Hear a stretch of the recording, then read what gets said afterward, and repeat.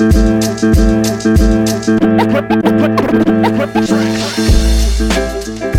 right, Buffalo Bills fans, welcome to another episode of Breaking Buffalo Rumblings. Anthony Marino, happy to be here with you once again, talking everything Buffalo Bills. And we're finally here. 2021 NFL season ready to kick off. You'll be listening to this at least after the Thursday night game against the Tampa Bay Buccaneers and the Dallas Cowboys. But the full slate coming this weekend, and of course that including the Buffalo Bills, as they host the Pittsburgh Steelers on Sunday at 1 p.m. at Highmark Stadium. For so many fans, right, that will be in attendance at that game, those season ticket holders, I know it sounds kind of corny, but congratulations to all of you, right? You'll be back in your familiar setting, tailgating with friends and family, and of course, packing the stadium in Orchard Park to cheer on the Buffalo Bills for what we hope will be a victorious Sunday against the Pittsburgh Steelers. In this episode of the podcast, I want to talk to you guys about the things that I'm going to be watching the most closely when it comes to Sunday's matchup. Of course, I'm always curious to hear from each of you. You can find me in the comments section at buffalorumblings.com, or you can always hit me up on Twitter at AnthMarino at any time. Before I jump into that, though, I did want to give a heartfelt thanks to everyone that had signed up for the Buffalo Rumblings Pick'em competition. At least at the time of recording, over 120 people had signed up, which was pretty incredible. Helped us raise over $2,000 so far for breast cancer research and programs as part of the work that the American Cancer Society does. So I just wanted to say thank you to all of you. Thank you to my fellow hosts from BuffaloRumblings.com, especially Nate from Circling the Wagons, who really helped to spearhead this and get it up and going. But it's truly a team effort, as all of our hosts are on board, as well as our friends from other networks as well, including my man Joe Marino from Locked On Bills and Greg Tomset from Cover One. So to everyone that has signed up, thank you so much. We'll have a lot of fun this season, and I appreciate you guys being a part of this. Now let's get to the football on Sunday and what I'm really going to be looking forward to. First up on my list, and of course I think it's an easy one to discuss, is going to be the play of Josh Allen. And I say this, like you guys know, I'm not one of those people that falls into the category of expecting him to have some sort of a regression. And I think that's a topic even for another day. When people talk about regression, I always find that falling more along guys that are talking about fantasy football and statistics as opposed to the play on the field and wins and losses. But I'll save that for another rant at some point. But obviously, Josh Allen, coming off the 8-year contract extension, the runner-up to the NFL MVP award in 2020, is back. And he's opening the season at home. He's got a lot of familiar faces around him, and guys like Stephon Diggs, Cole Beasley, Gabriel Davis, Isaiah McKenzie, Zach Moss, Devin Singletary, Dawson Knox, the same offensive line. Really just one new face in Emmanuel Sanders. But I say all of this, right, because Josh Allen is the most important player on the Buffalo Bills roster. He is the leader of this team and one of the rising stars in the NFL. And not only is it opening day at Highmark Stadium, but it's against the Pittsburgh Steelers defense that is traditionally one of the top defenses in the NFL. Of course, we'll see what they look like on Sunday.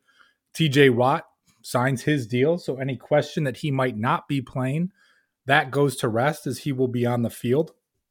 Albeit I'll be curious if he's a little bit rusty from his lack of practice time. But again, I digress. But the number one thing, of course, I'm going to be looking at least on this list, right, when I say the number one thing, is the play of Josh Allen and see if he can pick up where he left off during the 2020 regular season.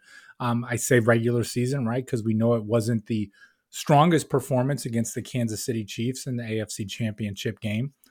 But how he can look and this Buffalo Bills offense, of course, against, like I said, one of the top defenses in the NFL in the Pittsburgh Steelers. And I think any Buffalo Bills fan would have the play of Josh Allen on their list of things to watch for on Sunday and to see how he can perform. And of course, we are all in and ready to see what takes place. Number 2 on my list also ties into the offense. And, I've got 2 things on the offense and 2 things on the defense I'm looking at. The second thing on offense is the play of the running backs. The running back position has been a hot button conversation all off season, right? We can talk about Zach Moss and Devin Singletary and their play during the 2020 season is being okay, right? We certainly saw some improvement in the second half of the year. They don't get a ton of opportunities, so a little bit tough to get into a bit of a groove. But as you go through with it, right, let's just say left a little bit to be desired, even to the point where the Bills made an upgrade for that number 3 running back, getting Matt Breida to replace TJ Yeldon this offseason, providing a bit of a speed element. So is Breida going to be active on Sunday? Is he going to be an inactive? That will remain to be seen. But as I say this, right, at least in the preseason, we've seen some nice play from Devin Singletary, certainly looking slippery out there in some of his runs. Zach Moss, again, showing some positive signs, albeit on a couple runs that were called back because of penalty. But that is a position where you say, not that you're looking for them to get increased opportunities, but let's see if you can say maybe they can make more of the opportunities in front of them, what that running back group can do. And if that running back group can take a step forward, right? And we always talk with young players about taking that next step. Of course, we talked about it last year with Josh Allen. We're going to talk about it now with the running backs. If we can see more from these guys coming out of this type of situation, I think that's going to be pretty interesting for everyone. And I'm not talking about more touches for the backs. I want Josh Allen to be at the center of this offense. I want them to be a pass-heavy offense. I think many people do. But I do want to see them be in that position where if they hand the ball off to Singletary or if they hand it off to Moss or to Breida, that these guys are in a position where they can deliver. And maybe that's as a pass catcher, maybe it's as a traditional run, whatever it may be. But I think that's a piece where you just want to feel a little bit more of a sense of confidence around the running back position than we did during 2020. Again, not saying that it's bad. You know, I'm not one of those guys. I don't get too high. I don't get too low. But if we can see a little bit more productivity out of those touches, for me, that is something I am all in on. The third thing on my list that I'm certainly keeping an eye on, it really comes to the play of the linebackers. And I say this because last year, you remember in week 1, the Buffalo Bills with injuries to Tremaine Edmunds, to Matt Milano, and really the defense never really seemed to get on track for the Bills in many ways during a big stretch there. As Edmunds was playing hurt, Milano was out, kind of flip-flopping back and forth early in the season as he was trying to play through some things before that got worse. And you just realize how important those two guys are to the Bills defense. And I want to look at that linebacker group because it's a type of situation too. Now you've got someone like Andre Smith, who by all accounts in training camp has looked really well, played really well in the preseason. Is this someone that has some flexibility along with an AJ Klein that maybe Edmunds and Milano don't need to play 100% of the snaps? Maybe these guys can play somewhere in the neighborhood of 80 to 85% of the snaps, give them a little bit of a blow, keep them a little bit fresh. Not to say that there's not a drop off. AJ Klein is not Tremaine Edmunds. Andre Smith is not Matt Milano. I'm not implying that. But if you can do a little bit of mix and match here, just to give those guys a blow again to keep them fresh, because I think as you look at things and saw what the defense looked like without Edmunds and Milano, more notably Milano, right, as Edmunds was playing through the injury for most of the season last year, to see what we can get from these other linebackers. And if we do get some productivity from Andre Smith, if we do get some from AJ Klein, to a lesser extent Terrell Dodson and Tyler Matakevich, then yeah, I get it. And that's okay. So for me, that's another piece that is high up on the list. As I talk about this matchup on Sunday, I want to see what can take place, but also not just the depth behind Edmunds and Milano, but to see what these guys can do, to see a healthy Matt Milano all over the field and being productive in everything that, that he brings to the defense. And also for Tremaine Edmunds. I'm a big fan of Tremaine Edmunds, 2-time Pro Bowler. But he's only 23 years old. He's still developing. He's still learning. He's young, right? But there's some things where we want to see him play better, do a better job of shedding some of those blocks. What will having Harrison Phillips and Star Lotulelei mean for him, where he can roam free a little bit? I'm here to see that. I'm here to see him take that next step.